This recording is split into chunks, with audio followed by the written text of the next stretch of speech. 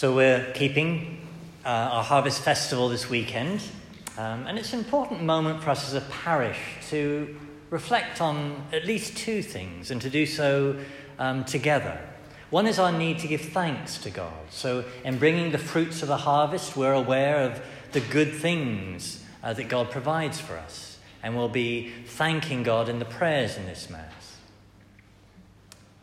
It's also a moment for us to remember our need to be generous to others, to be giving of the good things that we have received. And our readings, as we've just heard, have a powerful, if not even frightening, warning to us in that regard. And we'll also have our appeal at the end of the Mass to tap into that.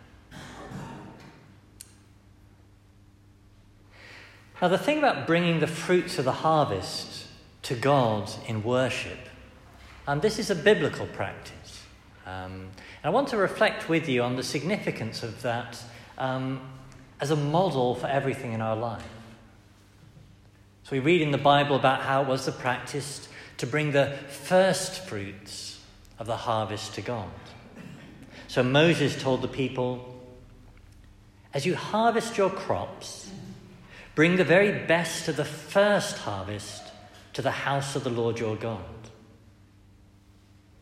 And King Solomon similarly said, "Honour the Lord with your wealth, with the first fruits of all your crops. Then your barns will be filled to overflowing, and all your vats will brim over with new wine." So the first fruits. The produce of the harvest comes in waves through the summer, and the first fruits of the harvest, the Bible says, were to be brought to God. And bringing the first fruits, on one hand, is a way of showing that God comes first. The first commandment, first and greatest commandment, the Lord Jesus said, to love the Lord your God with all your heart and mind and soul. So bringing the first fruits of harvest to him first expresses that. It's also a way of trusting in God. If you bring him the first fruits of the harvest, then you're trusting that there will be other fruits later.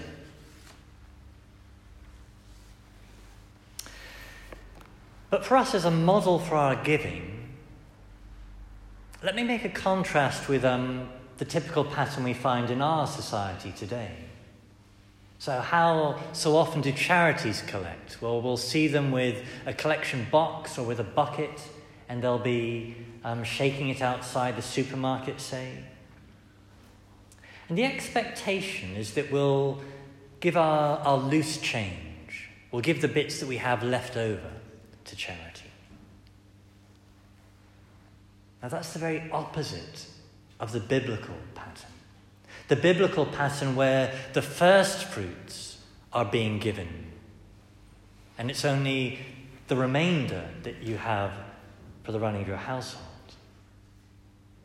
So if we make the biblical pattern our pattern, then we wouldn't be giving our leftover bits at the end, but rather giving to God the best, the first, of all the things he's given us, our time, our effort, and our money.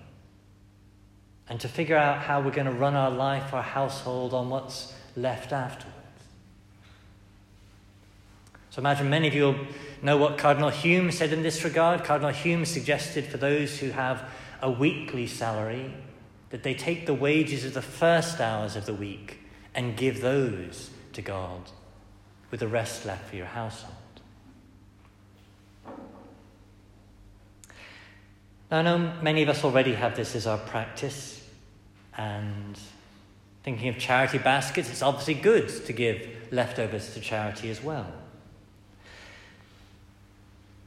But this annual focus on the harvest and of our giving thanks to God for the harvest and of the first fruits offering is a good moment for us to ask ourselves, in what stage in my personal planning, in my household planning, at what stage do I decide how much I'm going to give away? Do I wait to the end until it's really just the leftovers? Or do I, at the very beginning, the first fruits.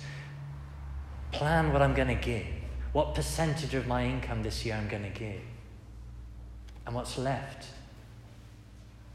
used for myself and my household. And the giving I'm talking about here obviously isn't just about money. It's about everything that we give in life, everything that we receive, our talents, our energies, all the things that we can give to aid others. So that our giving is, in one sense, it does include the money that we give to God in terms of giving in church, but it's also all that other giving, whether money to charity or our generosity in all its forms.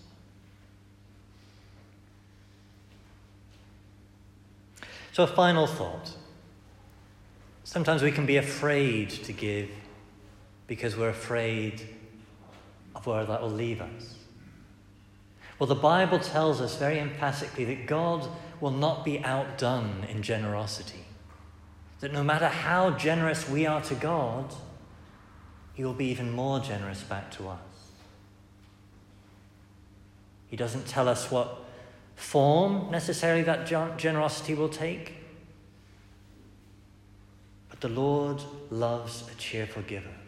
And the Lord, as St. Paul puts it, thin sowing means thin reaping. The Lord loves a generous giver. And there's a reason why the stereotype of a miser is of somebody closed in and miserable, whereas the stereotype of the giver is of someone light-hearted, not weighed down, and of a cheerful disposition.